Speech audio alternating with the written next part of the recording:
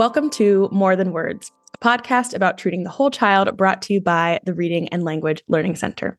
I'm your host, Tristan, and today I'm joined by parent coach and educational consultant, Jen Dreyer, to discuss coaching parents to see beyond their children's behavior. Hi, Jen. How are you? Hi, I'm good. Thank you for having me. I'm happy to be here. Absolutely. We're happy to have you here. So let's start with an introduction. Tell us a little bit about who you are and what you do. So my name is Jen Dreyer. I am a parent coach for parents of neurodivergent kids. And I'm also an educational sort of head to help parents navigate educational challenges with their kids as well. Education consultant. And I help parents via a program that I co-run with Gabrielle Nicolet. We run a program called Raising Orchid Kids, which is we provide mainly online support for parents, and we run coaching classes, practical strategies classes, and webinars, and we have an ongoing membership with support groups and resources and all kinds of good stuff like that. We have like a sort of forum, we have a Facebook group, and we support parents of neurodivergent kids. Most of the kids the parents that we support, they are mostly have kids that are aged 2 to 13, but we have lots of other ranges. And we are also working on now developing a support group for parents of neurodivergent teens to kind of shift into that space. I came to this work because I have a neurodivergent child myself, kind of too. My older son is so we call them orchid kids because it comes from this book called The Orchid and the Dandelion by Thomas Boyce. Mm-hmm. And the idea being that some kids are like dandelions, like you just need a little bit of food and water and sunshine. And, sort of like they just sort of they grow naturally, they develop, they're good. Right. I mean, it's not quite that simple, but, but sort of they're easy. Kids who are easier, right, are dandelions. And, there are other kids who are like orchids who require very specific supports and environment and, all the stuff but they can be given those supports and environment. And all that can be very beautiful flowers that blossom. Right. And so I joke that my older son is like a tulip. He's like somewhere in between the dandelion and the orchid. He has mild ADHD. Right. It's not really, doesn't impede him. He's at a school that's a really small and supportive school, so he's not really getting in the way so far. So he's fine. But my younger son, who's 11, is autistic, has ADHD, OCD, a couple other things. And we figured it out really early with him because he had an older brother to compare him to. And that really helped. Like he was kind of like the poster child for early intervention. I mean, he went from 50% behind in speech to 10% behind in 1 year. Oh my God. Because we started him at 17 months, and it was like incredible. And so I was just like on this soapbox, and I really wanted to proselytize to everyone because the brain is so plastic, right, and malleable before, when they're very young. I mean, I remember this stat that just shocked me that 80% of the brain is formed, like the synapses are formed by age 3, and then 90% by age 5. Like this is on the government, one of the education websites. Right. This is sort of a widely known fact. Well, not that widely known, but a well-established fact. And, it's not that we're obviously, by age 5, it's not like, we're done learning, We've got a lot more to learn. But you can think about how much you learn up to age 5. It's, so much of language, it's kind of understanding the ways the world work, but it's really just the synapses that are forming in the brain. So that if you can get, support the kids earlier, they can shift the synapses and shift the routing in the brain so that, language becomes more accessible, et cetera, et cetera. So anyway, I got off track a little bit, but that was sort of what brought me to this work, because I really wanted to, once I started realizing how powerful early intervention was, I wanted to sort of talk to parents about early intervention and getting them supported. And then and so I started doing that work a little bit, and then realized I really wanted to find a partner, and I had taken a class with that came through. Max was part of, my younger son. He was part of DC's Strong Start program and just an early intervention program. So when Max was part of Strong Start, I participated as a parent in a program called Hannon that was actually completely funded by Early Stages, and it was amazing. Strong Start. It was incredible. It's a really wonderful program that supports parents of kids with either speech delays. There's a program for speech delayed kids and a program for autistic kids, but also had speech delays as well, which is really common for autistic kids. Yeah. And that program really changed things for me. But so I was just total game changer for Max. And then I also took some classes for my older son at PEP, Parent Encouragement Program, which is geared towards neurotypical kids more. And those were game changers for me for my relationship with my older son. And I was like, God, I need to figure out how to marry those two things, sort of the two things to support, give the PEP support to the parents, of neurodivergent kids who need that extra support. And so I met Gabrielle through a mutual parent coach friend, actually, Megan Leahy. She connected us. I think you guys are going to hit it off. And we did. And it was great because sort of immediately we realized, we had a lot of the same understandings and a lot of the same goals, and that we really loved helping people. And that we wanted to create this PEP meets Hannon entity and class for parents. And I was seeing a lot, at that point, my son was a little older. He was already in elementary school.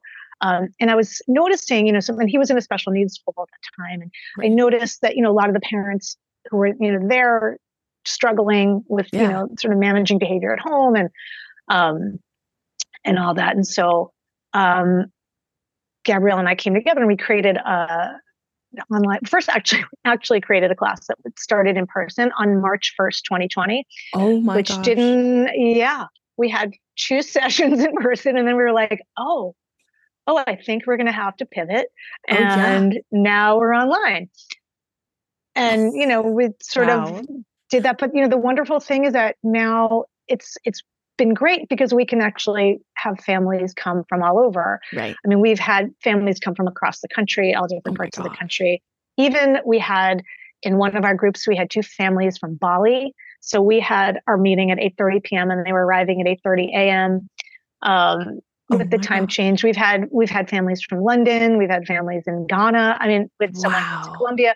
So, different, which is great to be able to offer that to other people. And, I think at this point we've sort of gotten enough used to finding that community in Zoom. It's certainly not the same, but it also, no one has to pay for a babysitter. Right. Exactly. It makes it more accessible in many ways. Yeah. So we started teaching classes, the current iteration of our class. It's all been practical strategies classes. And sort of as we've learned over the years, kind of we've seen what's helped parents the most and also what is current in neuroscience. What is neuroscience telling us about the neurodivergent kids' brains and how to best support them? And so we really try to stay current on what's out there, and use what we're learning in what we're teaching parents. Wow. So, awesome. So that's how we've come, and we shifted from, we started with just with this class that started at 6 weeks, a different kind of changed around. Now it's an 8-week class, just 1 hour a week. Yeah. We run them 3 to 4 times a year. And then we offer to people who come through those classes, we offer membership, an ongoing membership. So we have them offer it after, so that everyone has sort of a shared language and shared understanding of their kids' behavior in general. And then we also offer webinars, and we have a ton of resources on our website. We just opened a forum for our members so that they can post questions and people can answer sort of more in real time rather than waiting for the queue and the meeting, the support group meeting. So Gabrielle and I really love this work. It's incredibly powerful. It's wonderful for me as a parent who has a neurodivergent kid because I find community. I mean, I think 50% of the value of what we offer is just giving people a space to connect with other parents who are navigating similar journeys or relatable journeys, because it's very lonely. Right. It can feel totally overwhelming. And you have your friends who all have kids, or if your child's not in a special needs school setting, that, the parents that you're meeting are talking about this and that and the things that their kids doing. And it feels a little bit off-putting, for euphemistically speaking, it feels bad. Like you feel like, down about it. And so it's nice to have a place where um, other people can, connect with the challenges. And we really focus a lot on trying to lift people up and share the wins and shift the focus from what feels like it's wrong to what's going right. Yeah. Well, that's awesome. And for those of you that are listening to the podcast, I don't know if you've listened before or even if you're just joining us, Gabrielle Nicolay has been on the episode or on the podcast before talking about raising orchid kids. So feel free to check out those episodes too. We're very excited to have Jen here. I can't believe it took us this long to get you on here. I'm so sorry. But we're so excited you're here to talk about the behavior side and more of the parent coaching and all of that. Mm-hmm. Yeah. Do you want to tell people where to find you guys if they were looking for you online? Sure. So we're at www.raisingorchidkids, all one word, raisingorchidkids.com.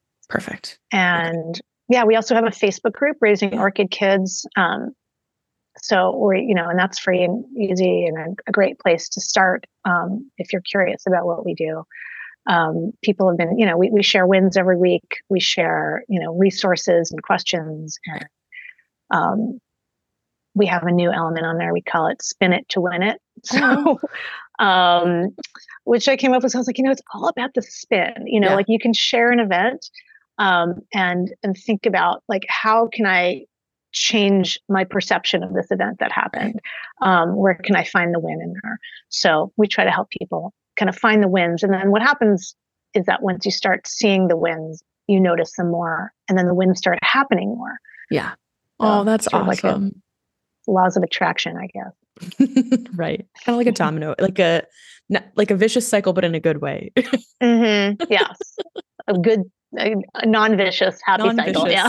Happy, great cycle. Well, I love that. So I'll pop the website in the show notes so people can find you guys and hopefully get on the Facebook page and join you in sharing their wonderful events. Mm-hmm. Spin it to win it. Exactly.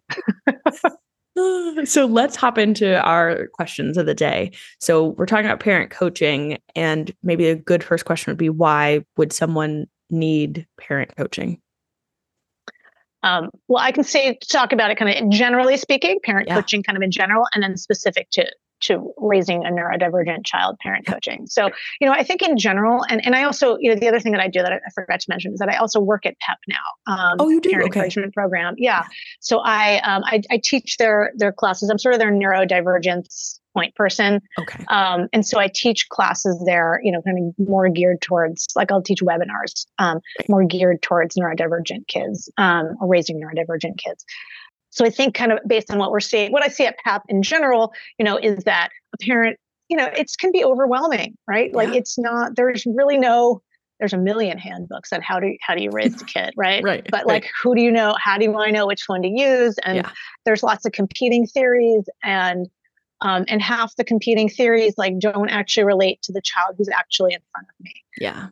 And so I think that a parent that feels overwhelmed in any way, shape, or form, or is unsure of something in any way, shape, or form, that coaching can be very beneficial, right? Like find someone who can help give you some answers to your questions, who understands the psychology, who understands brain development, who understands sort of who's kind of going through or gone through it as well, who might be ahead of where you are in the curve.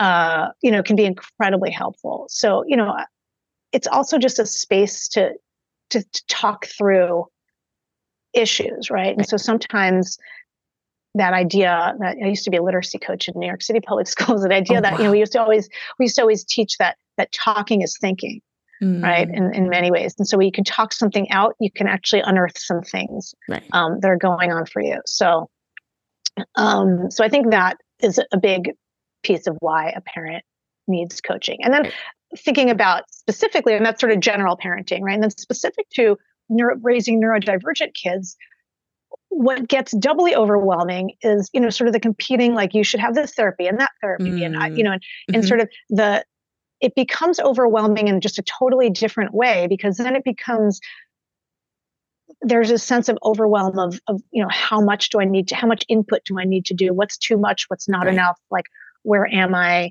And we talk a lot about sort of that need for people, and I, experience this myself, but like, who can help me quarterback this? Like, as a, not to use sports analogies all the time but I'm not really like a football fan so much, but that's that idea of like, who is the one who can help guide me in all the directions, right? Like, what do I need as a parent? What does my kid need?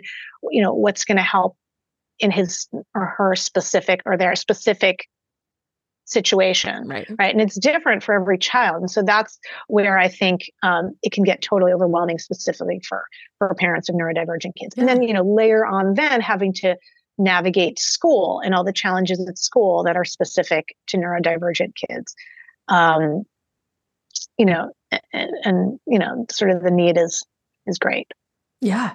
So it sounds like anyone who notices like something that's happening with their kid that needs advice that they can't necessarily just like seek out from another parent. Someone who might have like a kiddo with neurodivergence, or even just a kid who's like having a hard time through school. So once you've identified, like, I need a parent coach, I'm going to go find one, and they get that first session, what does the parent coaching even look like? The other piece too, I'm going to come back to one thing that I want to add into that too, is that like, when you feel like this feels so hard, like I'm feeling it's just hard. Why is this so hard? Like, if you are asking yourself that question, why is this so hard? Like, stop looking at people's social media feeds, because it's much harder than they're making it appear. But anyway, I mean, especially when you're raising a neurodivergent kid, like neurotypical kids, the development is generally relatively easy, right? Like, there's no, like, things evolve in the way that they're sort of supposed to evolve in terms of like looking at the milestones and all those kinds of things. It's hard. I mean, raising kids are hard in general, right? It's like the hardest job out there. And when you have a child who needs a lot of extra support, then it's that much harder. And so if at any point it just feels like, oh my gosh, why is this so hard? That's the time to, I would say, that's a good indicator that some support would be helpful. Right. Would be helpful. Yeah. And then, sorry. So your next question was what does it look like? So what does the parent coaching even look like? So it could look like lots of different things. I mean, the way that Gabrielle and I help parents, or we do, depends on what a parent would benefit from most. And sometimes it's a few different things. So we do one-to-one coaching, right? If a parent, we run classes 4 times a year, 3 times a year. So if there's not a class and you need the support kind of right now. So if there's something that's, sort of time bound and you're feeling totally overwhelmed right now and you need the support sooner rather than later, a one-to-one coaching, and some parents also feel a little, I don't know, they just are reluctant to join a group for whatever reason. Yeah. So one-to-one coaching is a really great option there too. Of course, one-to-one coaching costs more money. Right. So, we have, for our class, we have a sliding scale, because we are very much, about, that we want to help people, and we want people to, we've donated classes before, and then half the people that got the free classes didn't show up. So we were like, okay, I think people just need a little bit of skin in the game, So we ask people to pay, we have like $50 increments from $50 up to $450, like that, you could pay for a class. So we're very cognizant of that, of, making sure that we make it accessible for people. Absolutely. And so I think so one-to-one coaching is an option for people that, and there's sliding scales available there too, not quite in the same range. Or we have this class. So there's also group coaching in different ways. We run a practical strategies class that meets for 8 times. One thing that we really like about shifting it from 6 to 8 weeks is that, you have more time. There's more time to build community. And if someone misses a class, it feels less, overwhelming. Like, oh my gosh, I missed so much. Yeah. Right. And we also, we record all the classes and post them so people can watch them, but still, just like being there is part of it. I think, you get more when you're actually there than just watching the recordings. Right. So I think, it can look like sort of an ongoing class. It could look like a support group of some sort. It could look like one-to-one coaching. Support groups are less specific. I mean, one of the things that, the one-to-one coaching is obviously going to be the most focused on, the exact issues that you're facing as a parent and your child is managing. And but our groups are always small. So the thing that we like to do is to keep them, like 12 to 14 at the most, not more than 14. And so we give parents a lot of individualized support, and we help them brainstorm ideas to, navigate some stuff that they're going through, and to help them problem solve, and to also kind of teach them how to problem solve so that, they're not always needing to come to us. Right. So if someone were in like a one-on-one session with you, do you have kind of like a way that you go about the session? Like, do you have like a structure to it? Or is it just like they come in and they say, I'm freaked out about this, and you like just chat about it the whole time? Like, what does it look like? Well, so I have like my brain wants to go right to problem solving. Like I want to help, and I want to give them something practical that they can come away with. I also like want to give them a theoretical framework for everything. So I always start with like, okay, what's the problem? And usually ahead of time, before we even like get to the meeting, I have them answer some questions, like some basic questions, right? What's going on? So I know what I'm coming into and what resources might be helpful for me to bring. So I'll, sort of start with, okay, what are you noticing? What are you seeing? And we always coach parents to, the goal is to become a detective, right? To get curious. Because I think as parents, we spend a lot of time trying to fix behaviors without really digging into the why, what's underneath the behavior. So there's lots of images, and we have one ourselves of like a behavior iceberg, right? Like what's happening? We see the behavior at the top of the iceberg, but there's so much going on underneath it. Right. And if we have a couple of like touchstone folks who we just like our North Stars, so we start always with Ross Greene, and the explosive child, and, that whole idea that kids do well when they can. Right. Right. So if your child is not doing well, your child needs more skills, right? They are lacking the skills and or the support to do better, right? It could be like something going on in their world in the sensory, there's something going on with their sensory system that, they need headphones, they need something, they need some kind of concrete support to help navigate what's happening for them and what's driving kind of challenging behaviors for them. So I think that we always start there with parents, right? Like, kids are not, no one's doing this to you, right? They're having like, kids aren't giving you a hard time. The other one, like we have these things, we joke that we have the tattoo on their arms. So like some like arm tattoos, like, oh yeah, that's right. Like just look down, check it out. Like, oh, right. So one of them is the kids do well when they can. Right. The second one is your child is not giving you a hard time. He or she is having a hard time. Right. And so just that, like, there's so much little nuanced shifts in language that can entirely change our understanding of a situation. So that's a big one. The other one that I like to tell parents, the other tattoo that I think is important is, I got this from I'm also a yoga teacher, and I went to I went, and it keeps me grounded and, helps me navigate lots of stuff. Well, I went to a retreat years ago. Max my son was very young. My autistic son was like 4. And the woman who ran the retreat was a Zen Buddhist priest and mom. And who knew, right? And she had written a book called Mama Zen. And anyway, so she's cool. Her name is Karen Mazin Miller.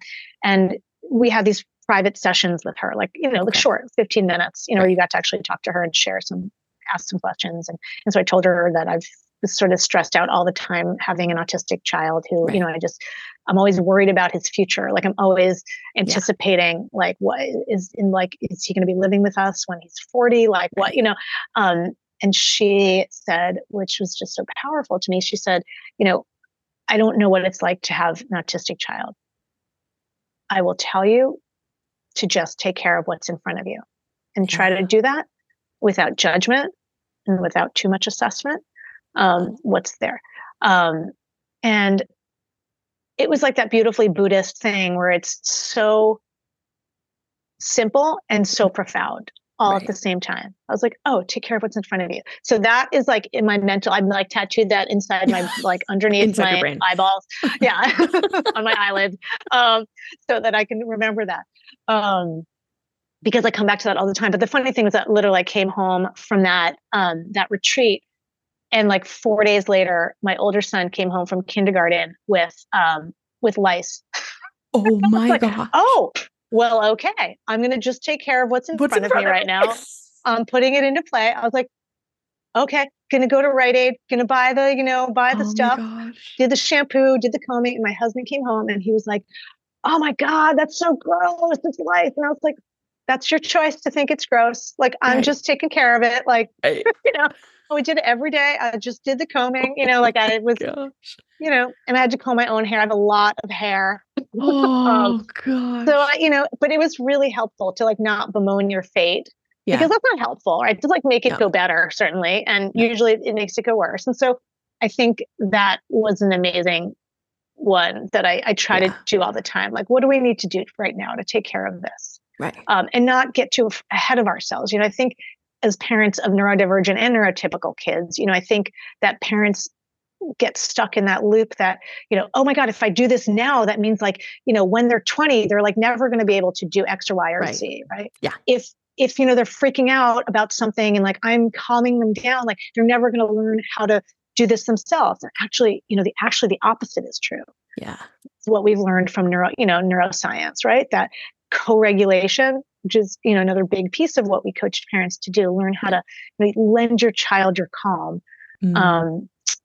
Because that is what teaches them how to find their calm, right? And how to do it on their own. So they need to do it. It's just like a baby has to learn. You have to spoon feed them until they can learn how to do it themselves, right? But if you just like gave them a spoon and be like, go ahead, bud, like that's not going to work very well, right? Absolutely not. There will be like baby rice all over the house.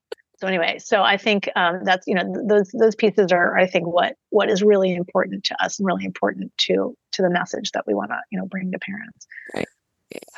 And I think it takes a long time, and I think that's the other piece too, is that to do that really regularly is hard. Right. And so that's and then I think, there's specific situations that lots of parents come with that we can say, oh, why don't you, here are some ideas for X or Y or Z. Right. And then the other, main thing that is so important is just doing whatever you need to do to kind of stay calm in the moment. So, I mean, one of the things that we talk a lot about, and this is just kind of behavior in general, human behavior, is that our prefrontal cortex is that part of our brain that keeps us together. It keeps us from like losing from just yelling all the time. And it wraps around, and like Tina Payne Bryson and Dan Siegel, there's lots of books about this stuff, Beyond Discipline and the Whole Brain Child, all this stuff. But the idea that, your upstairs and downstairs brain, right? So your downstairs brain is the part underneath your prefrontal cortex, and that's your amygdala, which is the fight, flight. There's lots of F's now. Fight, flight, freeze. They've added fib into there. So if your kid lies all the time, this is just a like prefrontal cortex is offline. They're in self-protective mode right now. Oh, wow. And fawn, like you're just kind of like doing what everyone else does, right? So anyway, so that is where all that lives, right? And so your prefrontal cortex is not fully developed in neurotypical brains until age 25. So so which is why it's really expensive for car insurance until you turn 25. Right. And so for neurodivergent brains, it's later than that even, right? So I think we're like often trying to insist on kids doing things that their prefrontal cortexes are just not yet prepared to do. Right. Yeah, they're just not able. And so I think what happens is when our prefrontal cortexes go offline, when we lose, when they flip their lids, right? Because if your prefrontal cortex is like wrapped around that amygdala, like you can imagine it flipping, right? And now you're just fully in your reptilian brain, right? Like I feel like I'm being attacked by a lion. And what happens, even if it's just that I offered you a blue cup instead of the red cup, and like all of a sudden this feels like I'm being attacked by a lion. It's not logical to us, but this is what is happening in the brain. Right. So, right, this isn't about logic, right? This is about, kids they're not logical yet, right? When the red cup is making them crazy. Right. So the one thing that happens often is mirror neurons, right? So when our kids are really angry and having a big meltdown, it often triggers us, right? So it kind of makes us it's a natural reaction. And this is, biologically true for, all of us. And this is developed because, if someone around you is freaking out because there's a lion, like you got to freak out too. So it's like, okay, we're all doing this together. It's a self-protective instinct. But since with our fully developed prefrontal cortexes, we're the ones that need to bring our brains back online to stay calm. And our kids will slowly begin to mirror our energy, right? And so if we can stay calm, it helps that meltdown. It's always faster. I mean, you don't stop a meltdown. You can't control a kid's behavior. That's like, parents need to know that. Like, number one, that is the one thing kids can do. That's the other thing, a tattoo on your arm. Cannot control my child's behavior. I can control what happens a little bit, what I can do a little bit beforehand, and I can do some stuff after, but like in the middle, I can just be there and stay calm. And that's as close as I can get. Yeah. So I think, those are some of the things that we try to help parents understand and see. Yeah. So it sounds like with the parent coaching groups, you've got about like 6 to 8 weeks, or you just said you switched over to 8 weeks now that you work on that. So if someone comes to you for like individual one-on-one sessions, do you normally see that they come sit with you through a whole process of like, I'm freaking out, my kid is doing XYZ and I'm trying to figure out that behavior? Do they come have you hold their hand through the whole thing, or do they stay there for just a short period and try to figure it on their own? Or are they there for ever and ever and ever? They just decide to stay with you for always. Yeah. I mean, that's a great question because it looks really different for different parents, and it's sort of its goal, or it depends on the parent's goal. And it actually really depends on sort of a parent's level of confidence. Also, like some parents really benefit from lots and lots of ongoing support. Right. And some parents say like, I just need help with like this one issue right now. And I just need 3 sessions to get through it, or I need 1 session to get through it. So I think that can look really different. I think for one-to-one coaching over like, sort of forever and ever and ever, that it's very expensive for parents. And so at that point I would, we would probably coach them to move into our membership or our support group. And sometimes we're kind of trying to develop a way to, we haven't fully developed it yet, but the way to, if parents don't want to come through the class and they instead would like to do kind of learn all the stuff that we teach in the curriculum in a more one-to-one setup, we're 100% able to deliver that in a quicker version. You don't need 8 hours. We'll probably need like 2 hours to kind of, because we don't have all the discussion pieces that we have. And then work through, some of that after that, then they could transition into the membership if they wanted to. And that's where you can come and bring questions. And we have a forum where, just an online, we have the Facebook group too, but we also have just a more private online forum for members where you can just say, hey, I have a question about this. And then, other members or Gabrielle and I can come on, and answer. Yeah. And do you find that like, when a parent comes and kind of figures out one goal, that it helps them relate it to the rest of their other like problems that they need to solve? Yeah. I mean, I think the goal that we have with the goal setting is basically that, when they figure out how to solve one of those problems, that's a stepping stone to now solve another problem. Right. And so what worked for you there? So that's the thing that we always ask parents, when you say your win, what happened, what went well this week? And what did you do to help that win happen? Right. What was, what role did you play? And then get them to see that. Right. And then, okay, what's something else you want to tackle now, right? Yeah. I mean, usually within that 8-week chunk of time, we usually get to like one goal, really, right? Because we're spending some time teaching, and that sort of, and those goals we often tell parents start with low hanging fruit, right? Start with things that feel achievable, because then you'll be motivated. Like, don't start with like the biggest, most challenging thing, right? But usually it helps. With other things. Right. It helps with all the other things. So once you've got a parent in to the clinic and into the coaching, however they're coming to see you, how do you help them then see past that behavior that is being displayed? Because you were mentioning earlier, like the behavior is more rooted in something else. It's not just I like to throw fits. Mm-hmm. There's something Correct. happening. Right. So how do you help the parents realize like you're not just flailing on the floor because you want to be doing that?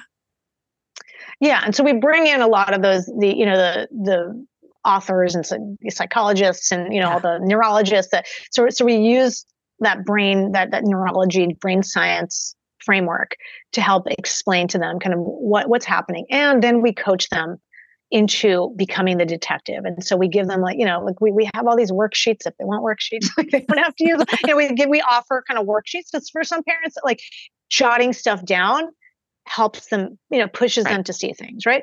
For other parents that doesn't work for them, fine, all good, whatever it is. But the idea being that pay attention. So we do this thing like between week 2 and week 3 of our course where we say, your job right now is like, now you're a detective. And like when your child starts to unravel and become, dysregulated, notice what happened. What do you think happened? What's going on?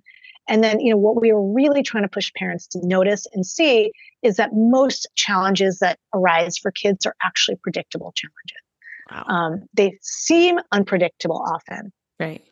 But they're often not. I mean, yeah, like I can't control like a fire truck coming down my street with a very loud sound, but I can predict that my child has sensory sensitivities, right? And so really loud sounds is going to dysregulate my child. Right. So as soon as I hear that, I'm going to, hey, let's grab your headphones really fast. Let's do something that we can, or if it's too late, like what do we do to like help you, get back to calm again? One of the things that we very much push parents to do is to think, once we can start to notice and identify those things that are triggering for our kids, that, what can you do in advance before those things happen, right? So we call it antecedent interventions, right? And that's like, behaviorist language, the antecedent thing, but it's this idea of what happened before, right? And this could be something that happened right before, or it could be the fact that your child just didn't sleep well that night, right? And if sleep is off, if they didn't eat well, they hated something happened, they didn't eat enough, they're hungry, there's something going on, then we know there's other factors at play. Yeah. And so, we teach parents, into also this idea of interoception and neuroception. And interoception is kind of just understanding what's happening within your own body. And so a lot of times kids are tired, but they don't really know that they're tired. And that's why they're acting this way. Right. And so helping them there, like, okay, kiddos didn't sleep very much today. Like last night, sleep was off. We're going to give them grace today. We're going to let, keep the demands minimal today. Right. Knowing that it's going to be harder, right? They're going to be more reactive because their brains are just a little bit, kind of walking around half upregulated, because they're tired. I mean, we all know, right? I mean, I think, like how cranky we are if we don't sleep well or there's no coffee available, Correct.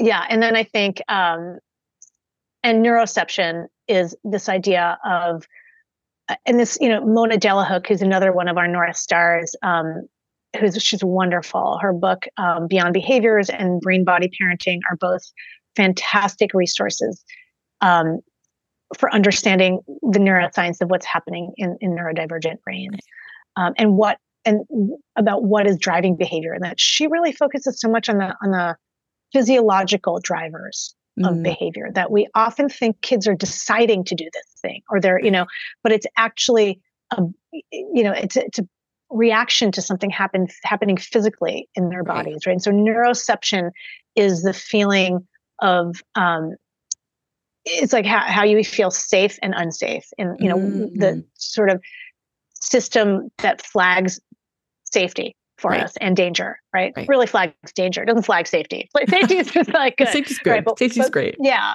right. So our neuroceptive systems kind of flag when something feels dangerous, right? Now, many orchid kids, neurodivergent kids, have kind of somewhat faulty neuroceptive systems, right? Like they feel danger in places that is not dangerous. Like the blue cup is actually not dangerous. Right.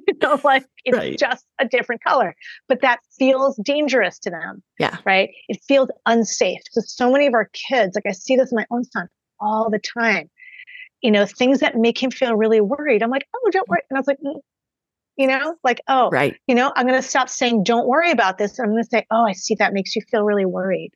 I notice that you feel worried about that. Right. And then I'm seeing them and I'm, validating is another key thing we always tell parents to do. Right. If you can start with validation rather than correction, right? Yeah. So that this is another PEPism. So that comes from PEP, this idea of connection before correction.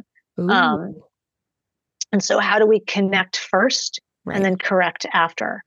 Right. And so connecting by validating someone, right. You can connect. And doing something that's just going to feel soothing and calming to them is going to be the thing that will help reduce the stress response. Yeah. I'm so glad you mentioned the stuff you can do beforehand, because I was just about to ask, do you set your kid up once you've noticed, like you said, the blue cup versus the red cup, once you've noticed that, or other things that are happening and you're going to send your kid off to school, right? By validating and showing your kid that you understand what is setting them off, are you then able to equip them with their own tools when they go into a setting where you're not there to be able to validate and help calm and get them through that moment? Are you able to give them something that's like, hey, sometimes the noise is really loud, so I'm going to give you your headphones. And when you notice a loud noise, go ahead and put them on, or stuff like that? Are you able to provide those things?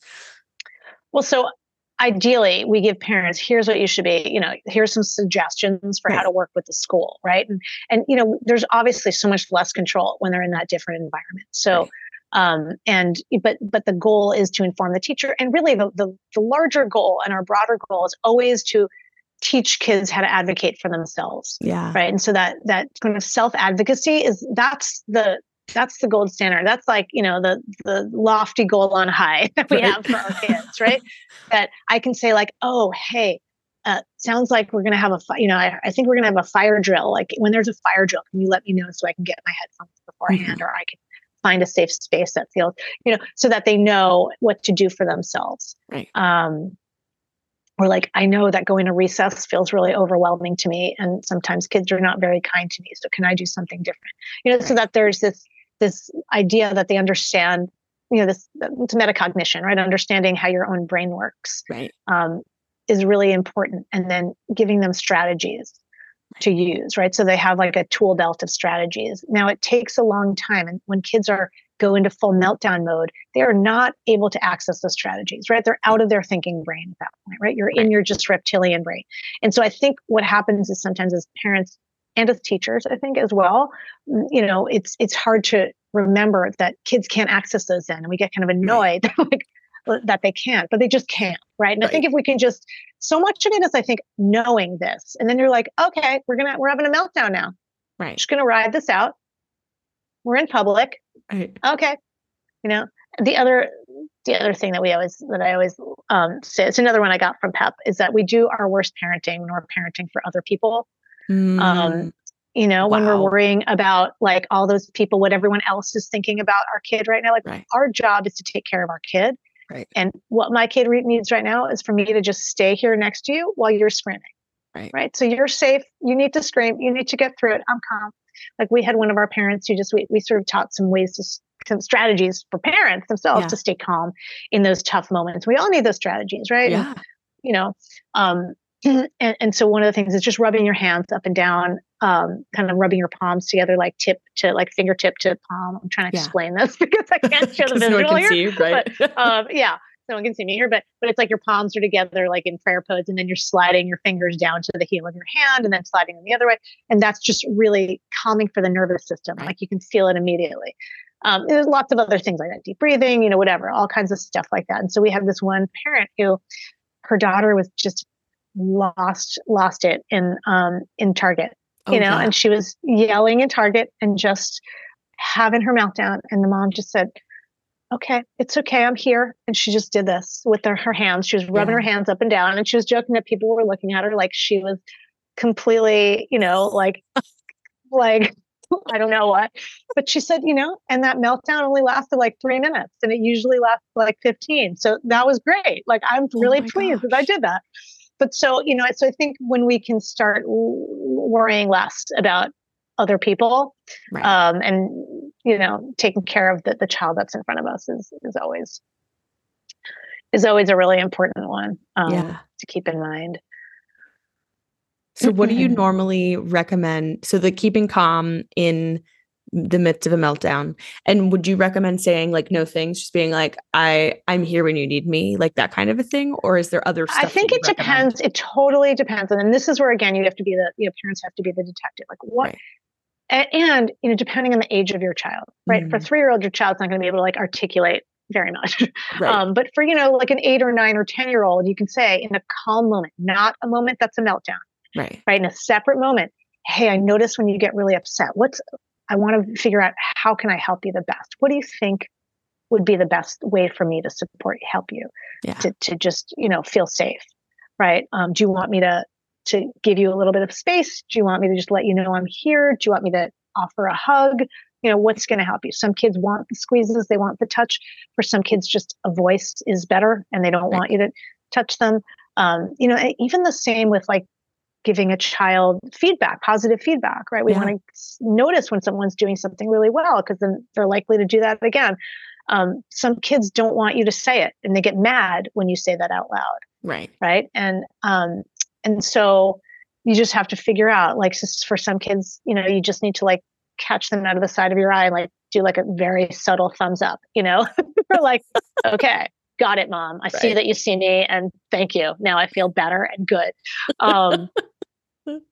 So it depends really on the child. So really, like the key things are just like knowing who's in front of you in like as deep a way as possible, right? Understanding kind of your child is so important. Yeah, but that's good news. Like good news. Well, good advice, I guess, is what I mean for taking that kid aside later and being like, how can I help you? And just literally asking their kid. Because I think sometimes with parents, obviously, like you said, like a 3-year-old won't necessarily be able to articulate it as much. But with your older kiddos, like they have their own voice. They can say how things make them feel. And so I think sometimes parents like either are in parent mode and they forget that, or they just, I don't know what they do. But it's helpful to know that. Yeah, it's also so empowering to a child. It's so important. I mean, that is a way to validate, and it's like such an important way, and to start to teach them metacognition, right? And so you're layering in that idea of understanding your brain, right? And it's like it's a real teaching that happens when when you can do that with them. And they can, they can just learn a lot more about, it helps them realize like, oh yeah, hey, this is what I need here, Yeah. And it's just that idea of, you want them to think, hey, we're all on this team. We all want you to do well, right? We're all here to help you and to help you feel safe. And so what can I do to help you feel safe when things are feeling unsafe for you? Yeah. And the other thing too, that we also coach parents a lot to do is to use your brain language a lot and start that kind of on the early side. Because then it feels like, like you're not, really angry right now. Your brain is angry right now. It does not feel different. Like it just feels like, oh, I'm not an angry, jerky person. Like my brain's just having a hard time right now. Right. And I'll say stuff to my son like, your brain really tries to trick you sometimes into thinking like you need to be on your screen more. You don't really need to. Your brain is tricking you. It's stuff like that. And so there's like little things like that. That your brain language is a way to kind of not be as judgmental, feel as so a child doesn't feel that judgment quite as much. That's a great tool. I definitely we'll keep that in my brain. And so we were talking a lot about like the parent coaching, obviously, which is what we're here for today. But I am curious about if a child should receive their own support at the same time that like a parent is getting coached. For example, with us, we do a lot with speech, and like if a parent needed like hand holding, like their kid is receiving services, generally that's how it's going. But like if a parent needed something, they could get it at the same time. So do you recommend that for kids who are having like quote unquote behavioral like struggles? I mean, I think whatever a therapist does to support a child should be clearly communicated to the parent. Oh, yes, absolutely. And, whenever a parent can take that, and because the therapist only sees a child for, an hour a week or something like that, right? Or something like that. And so the parent is, and many parents will like need coaching to implement some of those things, I would say. Speech therapist other than Gabrielle, she's a speech therapist and a parent coach. And actually, some of the stuff that she's doing is really innovative in that she's like doing this thing where she's kind of like a bug in your ear kind of thing, where she calls it screenless coaching, where she's, like she can hear what's happening with the child when a parent's interacting with a child, and she's kind of whispering into the parent who's got either earbuds in or something like that. Wow. Saying, oh, hey, you should, you can ask them this, or you can sit down and notice this, and that kind of thing. And so, so that's kind of one variation on that. But I do think that almost all of the parents that we support, their kids are in therapy in one, some variation of therapy, at whether in school or out of school or both. And we're trying to ensure that what they're doing, isn't like unraveling some of the things that their child is being taught, like especially with the behavior stuff, and also that it's complementary, right? That we're, giving them the ideas that like whatever, I mean, depending on what it is, like I'm not a big fan of ABA, but like, unless it's done right, I mean, it's evolving, which is good, but I think it depends on what the goals of the therapy is. And, but I do think, but what I was going to say about Gabrielle is that, she's unusual. Like most speech therapists are not parent coaches. Right.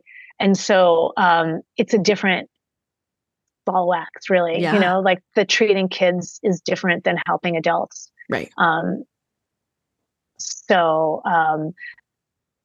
unlikely to get that support from the same therapist or the same practitioner, or even in the same, maybe some places offer it in the same place, but not always. Yeah. But it's good to hear, like, I know with our speech team, they also work with like schools whenever they can, because sometimes the kids are seeing like a school SLP or something, like they have a coordinator at the school or someone that is like, will work with them, and they'll always like meet up with that person and say, this is what we're working on. And so they align their goals, like you were saying.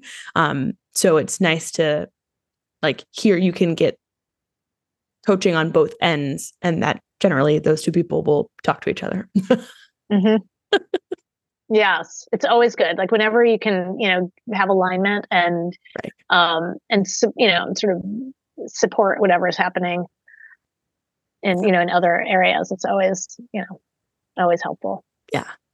And to stay consistent, because it's really confusing. Oh yeah. Especially for ORCID kids when, one message happens here and another message happens there, that is hard for them to square off and really understand.